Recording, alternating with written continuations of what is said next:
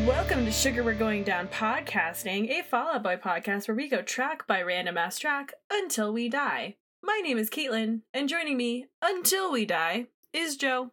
Hello, I am Joe. I am joined by Caitlin.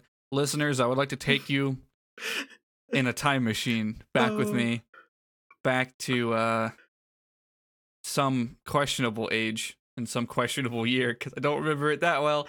But I was in high school. I was dating somebody when fucking don't know why. I think 'cause we never did anything or even really talked that much, but we were friends who were technically dating. And I went with them. Who's among us? I think we've all been there at least once. I had a boyfriend like that too. Same. And it was just like it was literally just like. Or I'm already off topic. This is a fucking great episode. I had a boyfriend once where we were friends, but we were the only people we were the only people we knew who also were gay. So we were like, well, we gotta try it, right? Nothing fucking happened. We played video games together once. Yeah. Anyways, this isn't that. This is a little bit later than that.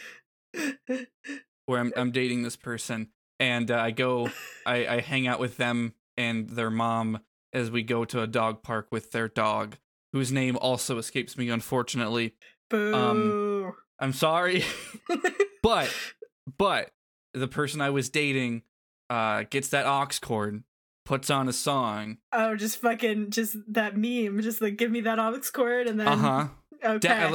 A good decade ago. And probably not. I'm probably overestimating it. I was going to say, much Joe, younger. You were 12? Yeah, no, I'm much younger than everyone thinks I am. But alas, I listen to this song and I'm floored by everything it does. And I do that thing where I memorize a lyric and I go home and I Google it and I do that. Young babe, young last Joe. And I'm like, this ain't fucking Fall Out Boy. There's no goddamn way this is Fall Out Boy. And that song, ladies and gentlemen, and friends beyond the binary, that song was Head First Slide into Cooperstown on a Bad Bet, which is in fact still my favorite Fall Out Boy song to date. So we're in for it this week. That's all the intros I never fucking delivered, and I finally got one. Oh man, this is gonna be an episode. Yeah, so we're talking about fucking Head First Slide into Cooperstown on a Bad Bet. Do we want to talk about why it's called that? We can. I feel like it's tangentially related to what it's about, but like it's almost just like a sort of adjacent metaphor. Yeah, I mean it's a Pete Wentz metaphor. Mm-hmm. It's actually a Pete Rose metaphor. God damn it. I'm gonna read this fucking thing. From Genius.com, please sponsor us. The song name is possibly a reference to the baseball player Pete Rose, who was known for head first slides. He was accused in a betting scandal, for which he'll most likely it just says capped, it doesn't say be capped, out of the Hall of Fame located in Cooperstown. His name was supposed to appear in the song title, but it didn't because the band thought it would cause a lawsuit against them. However, the song's music video, guest starring Brendan Urie and Spencer Smith, which we're gonna fucking get into, is titled A Weekend at Pete Rose's. Originally, the song was called Does Your Husband Know? That's the deep lore on the long song title. And yeah, I think that sort of like Head First Slide into Cooperstown, a Bad Bet. The song's kind of about people cheating on each other, or it's kind of about a relationship in which both people are cheating on someone else. Yeah, or like assumed. It's definitely of like the main like quote unquote character of the song being a cheater and also trying to convince himself that he's not being cheated on. Yeah, and also the key repeated lyric of like, "Does your husband know the way?" I think is kind of about that too, or at least the way it's like sort of paced. And I'm also pulling from a quote from Patrick Stump, also on Genius.com. Please sponsor us. And yeah, we'll get into the lyrics in a bit. I think just that metaphor of like tarnishing some sort of record is probably the simplest read of using the Pete Rose situation as a metaphor for a song about affairs. But god damn, this song Where do we want to start? I have a million notes about how it sounds. Joe, it's your favorite song, so what do you want to talk about first? I don't know. Okay, let's talk about the music. Let's go. We usually talk about the music first. Let's talk about the music. Mm-hmm. Man, I'm really driving the boat today, huh? Please. Yeah, fucking this song shreds. God. There's a lot of vocal layering. It's kind of a dense piece. There's like subtle horns that come in every now and then. I like the horns a lot because they do like the little like. There's like a lot of juxtaposition that they kind of talk about in the like in the annotations. Mm-hmm.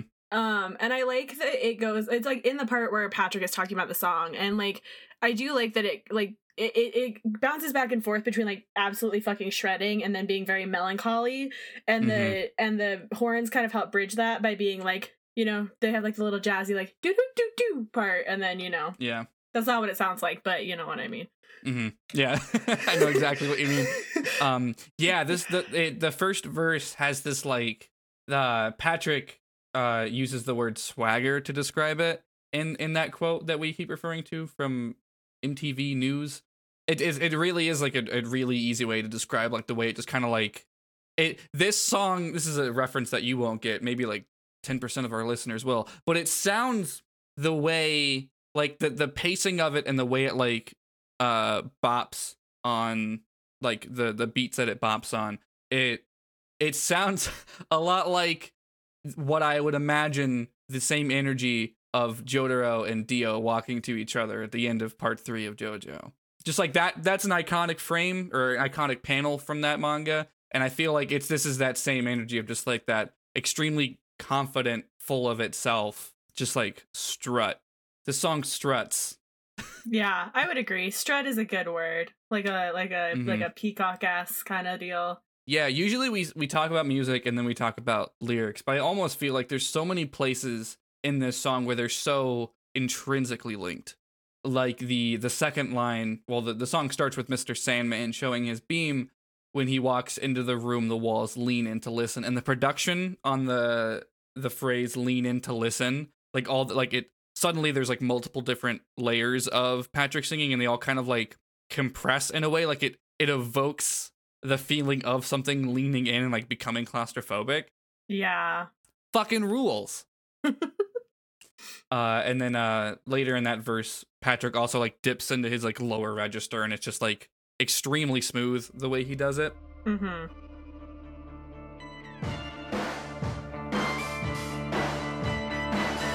Mr. Sandman showing his beam when he walks into the room, the walls lean in to listen.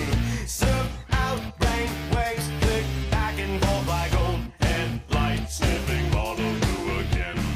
Head like a steel trap, wish I didn't, I didn't, I didn't, I didn't, I didn't, I didn't, I didn't, I don't just want to be a footnote in someone else's happiness. And does your husband know the way that the sunshine gleams from your wedding band? Does he know the way?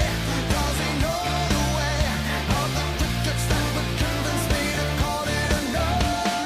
I will never end up like him. Behind my back I already am. Keep a calendar this way, you will always know. The last time you came through, oh darling, I know what you're going through.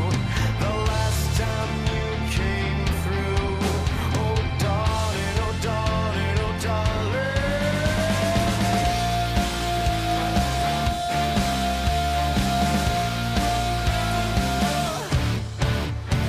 Took the still a teacup, get unique. Rockside princess, shine like Yeah, re-listening to this, I was like, this has to be Joe's favorite fucking song because it's Oh, all yeah. just Patrick lower register, like completely on his bullshit, which means It's- Joe is going to be completely on their God. bullshit. Everyone is at their absolute fucking best on this track. Even Pete. There's a comment down at the bottom of Mhm. this page that says, I once heard this song referred to as a grown-up version of Grand Theft Autumn. And I kind of see it. And I'm just like, yeah. Yeah. I think that they're also like the band at their best in both of those two places. So, goddamn. I mean, neither of those places are Infinity on High, but sure. Yes, the thing. Like, I super fucking love Infinity on High. I usually go back and forth between like, oh yeah, Infinity on High, it might just be more cohesive and solid. And then like, I'll listen to this song or something, and I'll just be like, no, Follow You Do is just like too much peak my bullshit. Yeah, Follow You Do is very Joe bullshit. Mm-hmm. And Infinity on High is very Caitlyn bullshit. So we're really just where we need to be. The duality of man. The two genders. Yeah. Yeah, fucking tired, top or bottom, wired, Infinity on High, or Follow You Do. Yep. Yeah. Which album is the top album? Follow You Do. Yeah, absolutely. It is. You're right. I have zero hesitation in that. Oh, yeah. No, you're correct. As much as there's a confidence to Infinity on High, but it's kind of like Infinity on High is a power bottom album.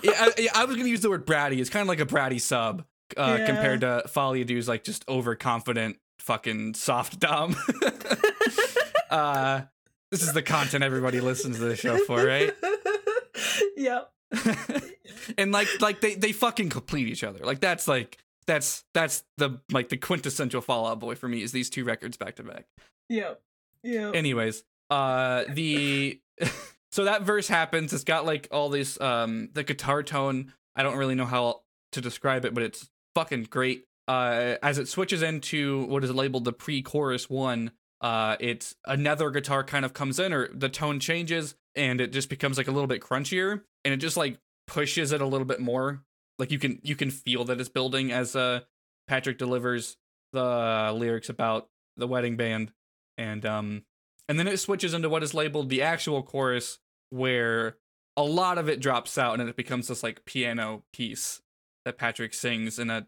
It's like it really feels like a fucking Dr. Jekyll, Mr. Hyde, like two different personalities he's delivering, because he really has that swagger personality on verse 1, and then he's very like, oh, what's the word I'm looking for? Like he's reflecting on something in the chorus, and you can feel that shift, and I think it works a lot with the theme that those are like moments that aren't the whole song, like they're moments of reflection, and then it goes back into the fucking high energy confidence bullshit. Yeah, much like a slide. It be sliding. Yeah, he slides. He slides into slidey. He be slidey boy. He slides into that lower register like fucking nobody's business. It's true. Was it Alpha Dog? Alpha Dog does it. He doesn't do it enough. But I remember when we talked about Alpha Dog being like, this isn't the best time he's ever done it, but it is good. Mm-hmm. I think there's something different between him using it and the way he fucking slides into it. Like it's the fact that he can do that and he does it so rarely is like the biggest possible flex I can think of. Yeah, it's like edging, but for music. It's exactly that. It's exactly edging, but for music. Thank you. We're in a mindset today, I guess. We sure are. Huh. Anyway, I mean, like, it is, right? I think it's him ultimately, like, knowing the full range of his voice and absolutely only using it when he, like, best can, which, I mean, that's not always true, because I think the Alpha Dog stuff was, like a 7 out of 10, whereas this feels very much like, and I think it's part of the confidence and the swagger angle, like, he even talks about in that like little interview clip that like it is kind of about like embodying the character in the song. Yeah. And I think like using that kind of role play aspect of it to like get into the voice is really cool, and like I think it makes it really effective. Oh yeah. And like this the way he does it, like he slips through the sentence. It's not like he does it, he goes to it and then he goes back, but like the way he does it through a sentence and then snaps back to head like a steel trap, and then follows it up with another like the first verse of this song might just be perfect, like period. But we'll talk about the lyrics a bit more. It's just there's so much interlocked in like between lyrics and the way they sound in this song, which is also peak me. Yeah, well, I do, like, I don't love every song off of Fall I Do, like, obviously from our America's Sweetheart episode. Yeah. But I think that song's fine for what it is, but it doesn't stand up under Yeah. a microscope. But I think this song does because Absolutely. of the way that, like, yes, Joe, I know. I can't contain it, Caitlin. Hold me back. I can't. You're just swinging loose. I'm sorry. Please continue. Oh, okay. No, but I think that this one holds up so well because, like, it is kind of the holy grail of what we've been talking about, where they have this concept that is an interesting thing to think about, but that is ultimately relatively simple. And, like, it's not buried under layers and layers of metaphor or imagery or whatever.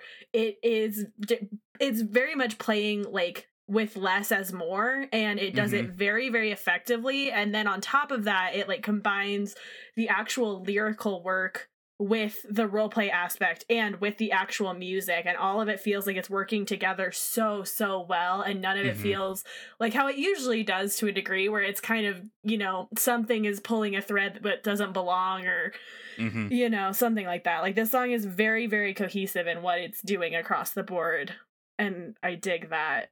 I think this is Pete at some of his best in terms of, like, what's a, you know, roundabout way of phrasing something that doesn't feel lost. It doesn't feel, like, stupid. It's just like, yeah, or even just, like, too much. Like, it's not overwhelming. It is really, like, a lean, like, me and ready to go kind of vision of an idea, and, like, not overdoing it with fucking movie references, or, like, just, what if I fucking sensorily, like, berated you for 3 minutes? yeah. And I think, like, even the Pete Rose stuff is kind of just there. The Mr. Sandman reference is like minor and not at, like, it doesn't feel like I get what he's talking about, even if I don't consciously think about Mr. Sandman. Bring me a man, whatever. Bring Mr. Sandman, sand me and man, make me him the sandiest that I've ever manned. That. But I have to write that down. That's gonna be the tweet for this episode. oh god, I Joe, feel like I'm let me run a referencing Twitter, please. Just make one. I won't stop you. I'm referencing a tweet that is, like, or a Tumblr post or something. I didn't come up with repeating the word sand over and over again. I promise you. But yeah, I think a lot of the phrasing in this song, like, is like it really hits that, like, perfect balance of, like, poignant and an interesting way to phrase it without being, like, too much or harder or too hard to parse, especially in passing. And I think a lot of that in this song comes from sheer repetition. Like, and I don't think it brings it down in any way that, like, after the second verse, everything's kind of just repeated. Because sonically it builds and it kind of tops itself over and over again in the delivery of it as well. But it's a lot of the chorus and pre-chorus repeated, and I think it just kind of, like, lands a little bit harder each time. Because I know normally we complain that things are just the same thing over and over again, but I think it's very well justified in this track. Yeah, well, and I think that I feel like what we usually complain about is more of, like, the repetition of theme without, like, growth or nuance. But this is just, like, this is something that, like, I don't know. I feel like they don't talk. They have love songs, even though they apparently don't fucking believe they do. They're always complicated in some way, according to Pete. And I think on some level, yeah, that's welcome to probably life, true. buddy. Yeah. But I think this is nice because, like, I think that the repetition within the song itself is super, super warranted and done well, but it's not like the repetition of a theme, and especially, like, not one that they've done to death and seem to have no growth whatsoever on. Yeah, absolutely. Tempest in a teacup, get unique. Rockside princess, shine like sharp teeth. It's a sign. It's a sign. It's a sign. What if you peaked early? And does your husband know the way that the sunshine gleams from your wedding band? Does he know the way? Does he know the way? Of the crickets that would convince me to call it enough?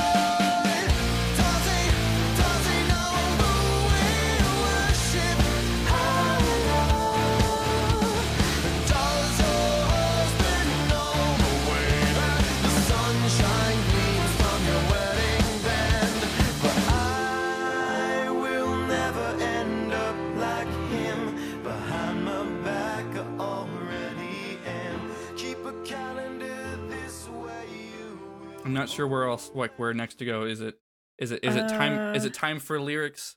I 'Cause think feel it's like- lyrics time. Yeah, it's fucking good. Of the first verse, the only thing really haven't talked about that I think is super worth pointing out is I just really like the end of that verse.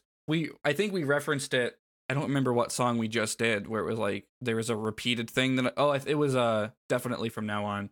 Yep. So it was Yep. literally last week. I referenced like, oh yeah, there's another song that does repetition really good, and then I rolled this immediately. But at the end of the first verse, he repeats, I wish I didn't, I don't. Just want to be a footnote in someone else's happiness. And I really like, one, just sonically, the way that it works really well for me, but also the way that it really conveys this idea of the character convincing themselves, like, I wish I didn't do this, and then just ending it on, I don't want that. Yeah. Well, and I feel like it's a very realistic line, I guess, if you've been in that position, because like I have, because Oh, certainly. Yeah. because I've made some shit decisions. Haven't we and- all? We make a Fall Out Boy podcast, Caitlin. You're not wrong. But yeah, no, I feel like there's definitely something to be said for I've always really liked that I don't want to be a footnote in someone else's happiness line. I think that's the one that always sticks out to me the most, especially because I think this is where I feel like it gets done so well, because like that's a really simple line that's not like how do you say that word, obfuscated in I know what word you mean. yeah, I've only ever really seen it written. But like, you know, it's not shrouded in extra imagery or bullshit. It's literally just saying it's like that I wish I didn't, and then it's like I don't just want to be a footnote in someone else's happiness. But when you take that in context of the whole song and the layers of this character is a cheater who's convincing himself that his girlfriend isn't a cheater while dating a cheater because the wife is cheating with him, and then also he's making the assumption that the husband in that situation is also probably fucking around. Like there's a lot more going on there, and I think it's so much more effective than some of the stuff that Pete has tried to do otherwise with that form of layering of themes. Yeah, I feel like it does a very good job painting every layer of the thing without, like, I don't feel like I have to do work to get it. Yeah, or like to care about it. Like it's all just kind of right, and not in a way that's like shallow in a shitty way, but like it's nice to just have something be laid bare and clean and have it still be intricate. Yeah, like he still makes it, like, he still phrases things in like sort of poignant and not like absurd, but just like he phrases it in the way he likes to phrase things. It conveys what it's conveying with interesting word choice without making it, you know, like I have to do a research paper on a fucking old movie about Amadeus Mozart. Or The Prestige. The Prestige, yeah, there is no fucking the goddamn Prestige. The Prestige thing gets me because it's literally like the word abracadabra already fucking means something, Pete. Yeah, it does. And I don't want to go down this rabbit hole again. Anyways, does your husband know the way that the sunshine gleams from your wedding band? Does he know the way? Does he know of the crickets that would convince me to call it a night? Which the pairing of does your husband know the way and does he know the way is good for just like introducing two separate concepts. But does your husband know the way that the sunshine gleams from your wedding band? For me, it paints a picture of like, does he ever see you as much as I do? Does he pay attention to the details that I have? And then does he know the way of the crickets that would convince me to call it a night? Of just like, does he know what you're doing at late at night when you're with me? Well, and I almost wonder if it's like, because I kind of read it as like does he know how he could make this stop? That's interesting. Yeah, because like just like the crickets that could convince me to call it a night, I was just like, and like, does he know the way of that? I was like, oh, like, does he know the way that like he could make this stop, and he's just not because he doesn't give a shit? Now I'm just thinking of the phrase "the way of the crickets," because that's really good. But yeah, like, you know what I mean? Like, because just with the framing of it, like being like kind of a paranoid, like, I assume everyone's cheating because I am thing from that character's perspective, I kind of took it as like okay, well, does he know how he could stop this if he cared, but he doesn't? Yeah, I mean that's probably a more interesting read than what I said. So yeah, I think there was a lot of paranoia built into this character. Also, it's worth saying that this is a song where I have zero hesitation that it's a character, and it's written from a point of view of a character. Yeah, I mean, like, Patrick is so just like upfront about that. Sonically, it's not just because we've read it. Yeah, it really feels like it's telling a story. Yeah, it's definitely like one of the, if not the most, like definitely one of the more like narrative feeling stories, or like narrative feeling songs. Yeah. But yeah, and then the chorus comes in with that piano, and it becomes a moment of reflection for the speaker. It's simultaneously confident and also like showing the denial that he's in. It's like, I will never end up like him, but behind my back, I already am. Yeah. Which is, behind my back, I already am, just feels like some of them, like, the most compressed fucking sentiment of denial that I can fucking imagine or think of. Well, and I like that it's again like the twofold of like a person, like, you know, like when you know something you wish you didn't, it's like that, but at the same time it also is capturing the fact that like this dude could be fucking full of shit. Like this dude could just 100% be projecting onto his partner because he feels shitty, and like it works either way. Absolutely.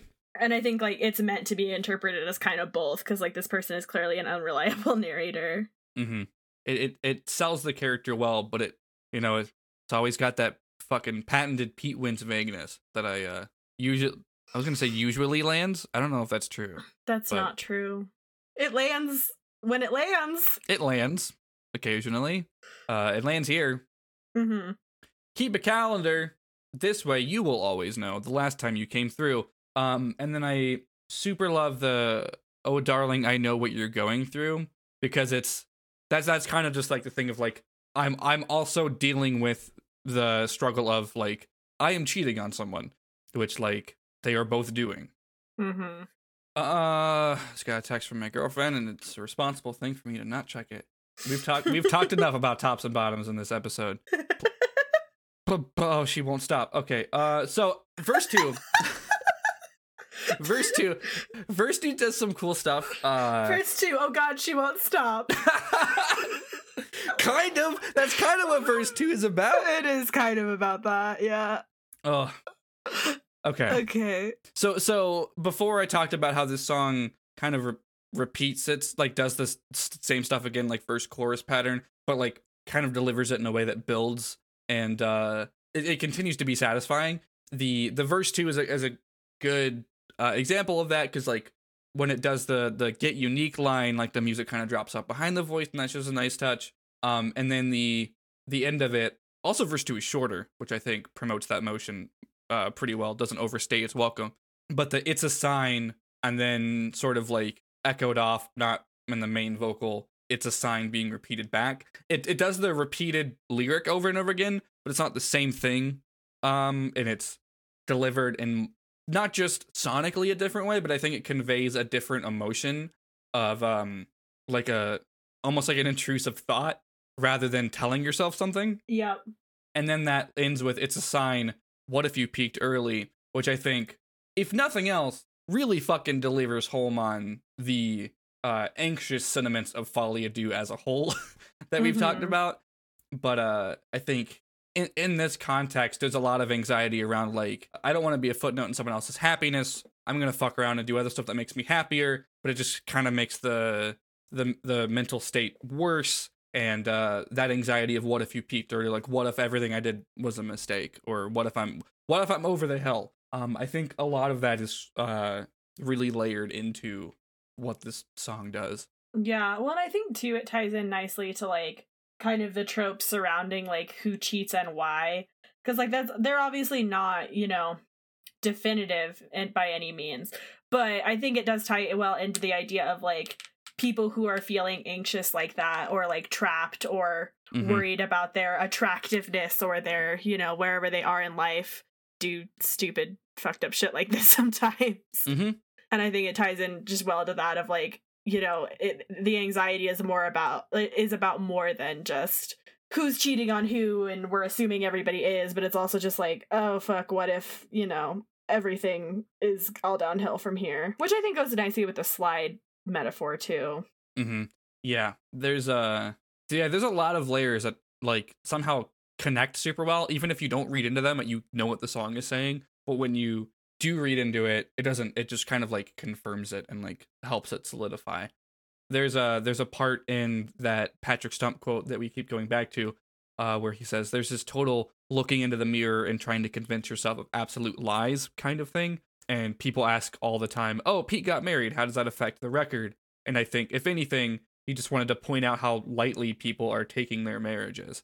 No one seems to be worried about what's going on. They just want to have things.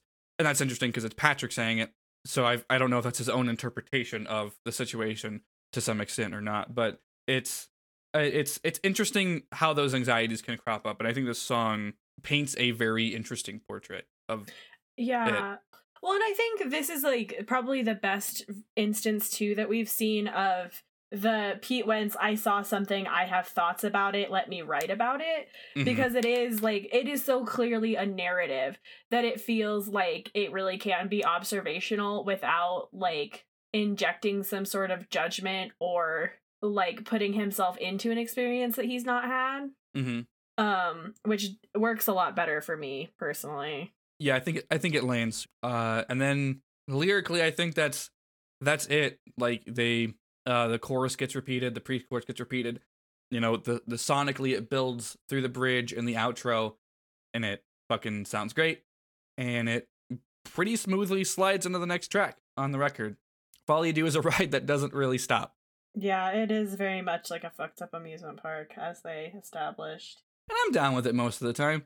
Yeah, I really do think that, like, aside from America's Sweethearts, and I Don't Care, I actually, on my way home from the phone store, was listening to I Don't Care because it came on the radio. Because I was listening to the actual ass radio for the first time in 400 years. And you still get Fall Out Boy. You can't escape. I can't. I'm like I said, Joe, like I've been saying, like I've said, I'm never not on brand. Ever.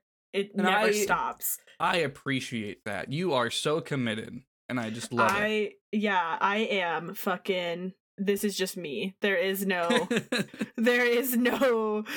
no other being but me. I don't have an online personality that's not fucking this. And the world knows it. The universe knows it. And it understands and it respects you. You are valid. I have learned to top the universe, and now it plays fucking Fall Out Boy for me. Which, fuck yeah. What a loving relationship. Oh god. Do we want to talk about the video now?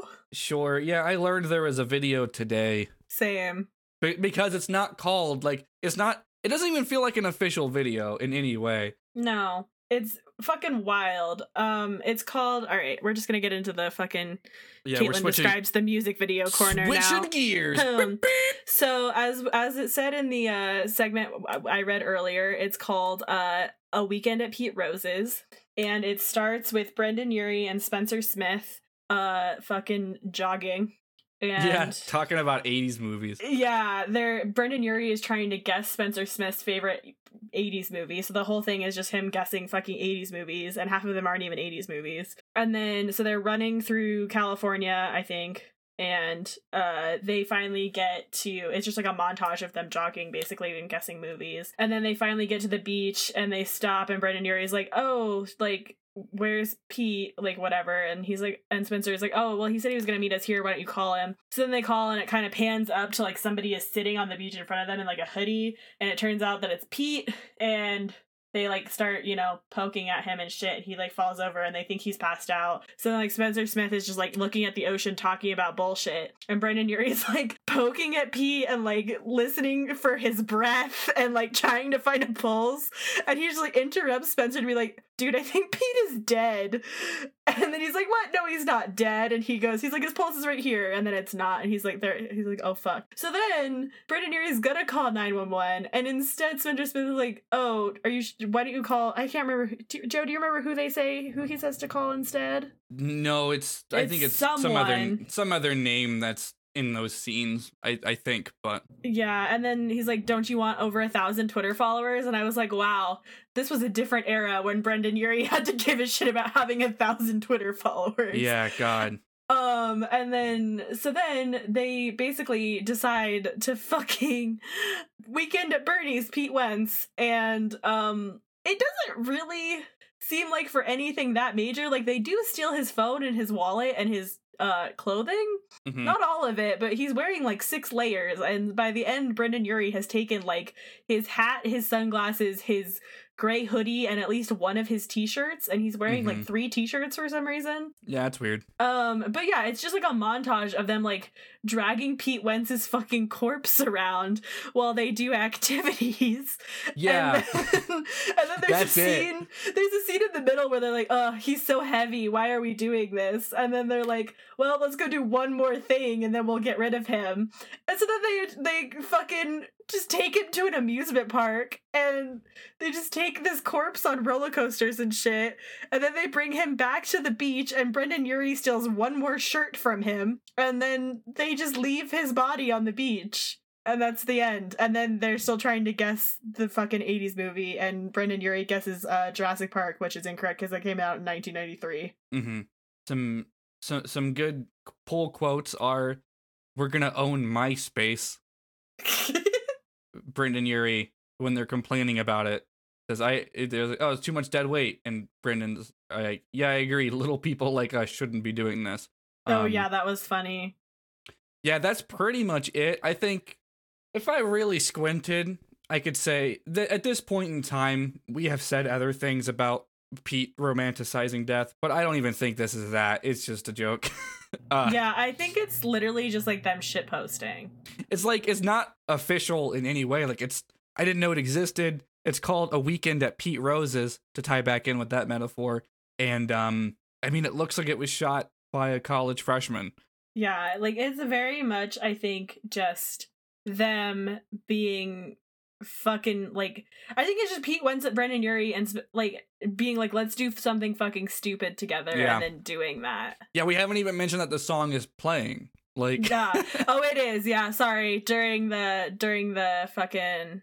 It starts, stops, and then starts again. Yeah, during the montage it plays, and then, like, yeah, it gets interrupted whenever they, like, kind of stop to talk. Mm-hmm. But yeah, it's That's it. Yeah, that's there's really not a lot going on with it other than that, like, it's funny. It's very much like 2008 funny, or 2007. Yeah. I feel probably like I'm a 2008. fan of shitposts, so, like, I'm definitely very into it. Like, this is the old Fall Out Boy humor that I still find funny. They still do this. It's just now they have a budget. Well, yeah, and now it's like fucking skateboarding videos and like with the llamas, as opposed to like, what if we carry Pete's dead body around? Yeah, I mean, we'll talk about Uma Thurman, which I think the video for that is kind of funny. I haven't seen that video. Brendan Urie also in it. This bitch. God, he's just everywhere. Mm-hmm. There's the American Beauty era of videos is just like, hey, let's keep making jokes about Patrick's hand getting cut off. And I love every single one. Irresistible also has an incredibly good shitpost video. We'll see if I still like it when we get there. But I do think that's it. Like, that's the video. It's out there. It out there. Mm-hmm. Yeah, it's not. I always wondered what that video titled A Weekend at Pete Rose's was in my suggestions box. And the thumbnail was fucking Brendan and Spencer, so I didn't really care. So now I know. Spencer from? Spencer Smith was in Panic at the Disco. He's not anymore. Okay. I wasn't sure. I was like, I think that's the other Panic dude, but I couldn't tell. I've never really been super familiar. Yeah, after Pretty Odd, the band split, and I think it was just Mona Lisa, where it was Brendan and Spencer, and then the other two went off to do some other fucking project that I'm sure someone stands. No, they're not here, but they're not here. I wish that April 1st was on a Wednesday, and then we could have talked about a Panic at the Disco song. Damn it. Next year, hopefully. Yeah, maybe. We'll see. But I do think that is it for the description of this video misspells Cooperstown. It says head first slide into Coopstown. Into Coop? Coopstown. Coopstown. Hell yeah. That's where all the chickens live. Mm-hmm. And Cooper from Twin Peaks. Yeah, it's him and many chickens together. You've flown the coop. Kaylin!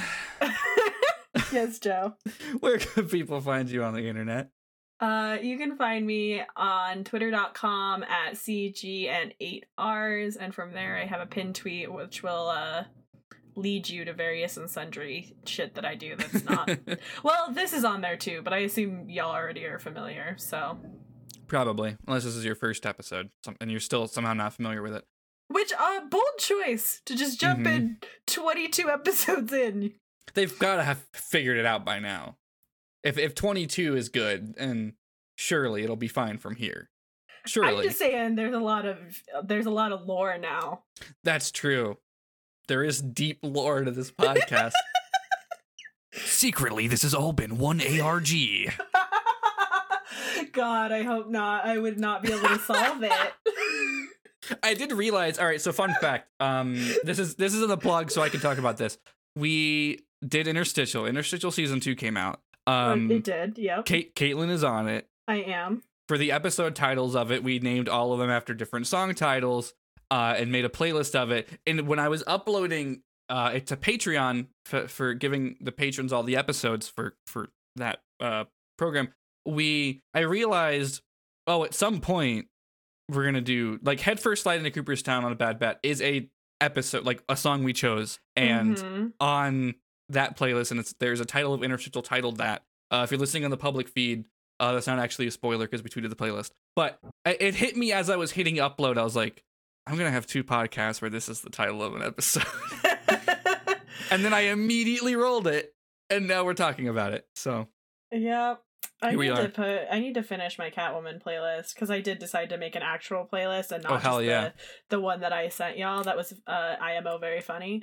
It was very funny. It's still funny. But I might do 2. I might tweet that one first and then do an actual one.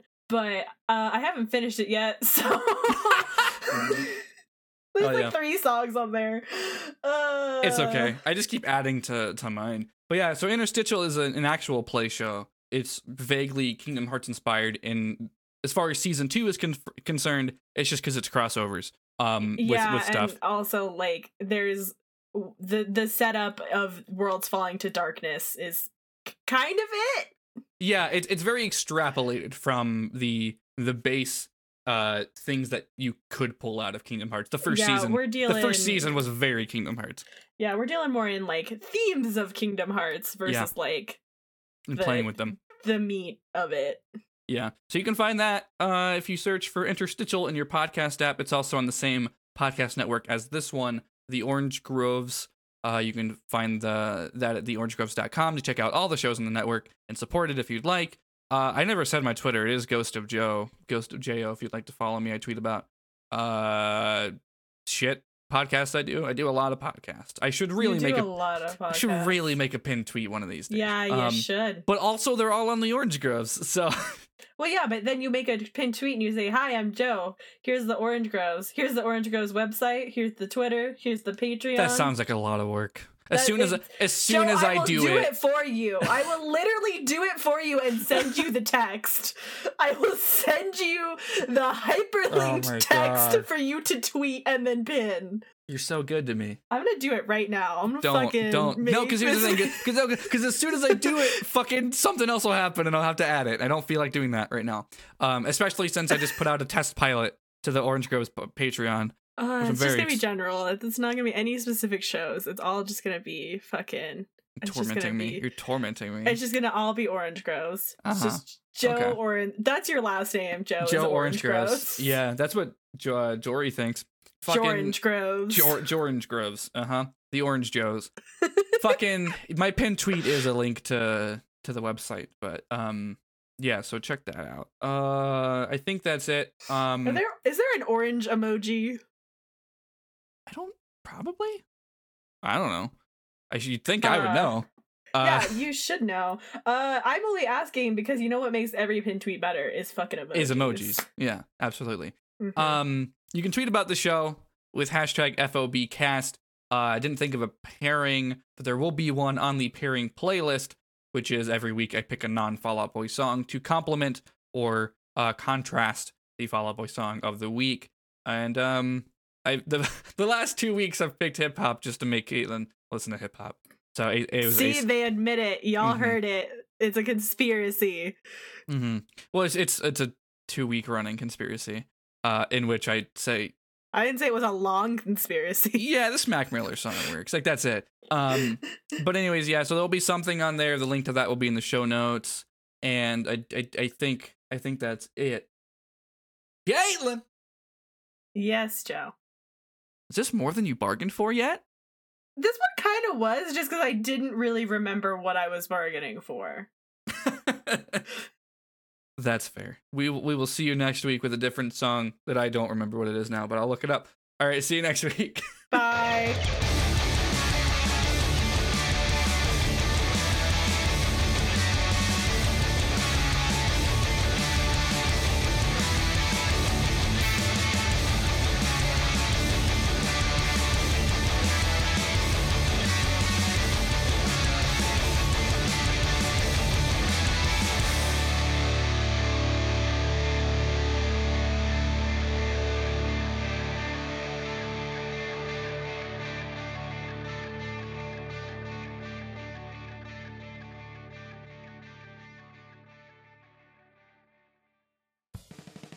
Welcome to They, Them, Theirs, a monthly non-binary discussion podcast.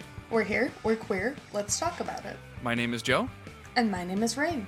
We're non-binary, and once a month we sit down and we talk about gender. Gender. We talk about our experiences with gender expression, pronouns, and other parts of the trans and non-binary experience. We also talk about a lot of anime and music that we like and relate to. And our cats. Yeah. You can listen at theorangegroves.com or search They, Them, Theirs on your podcast app of choice. Until next time, take care, and remember, nice gender.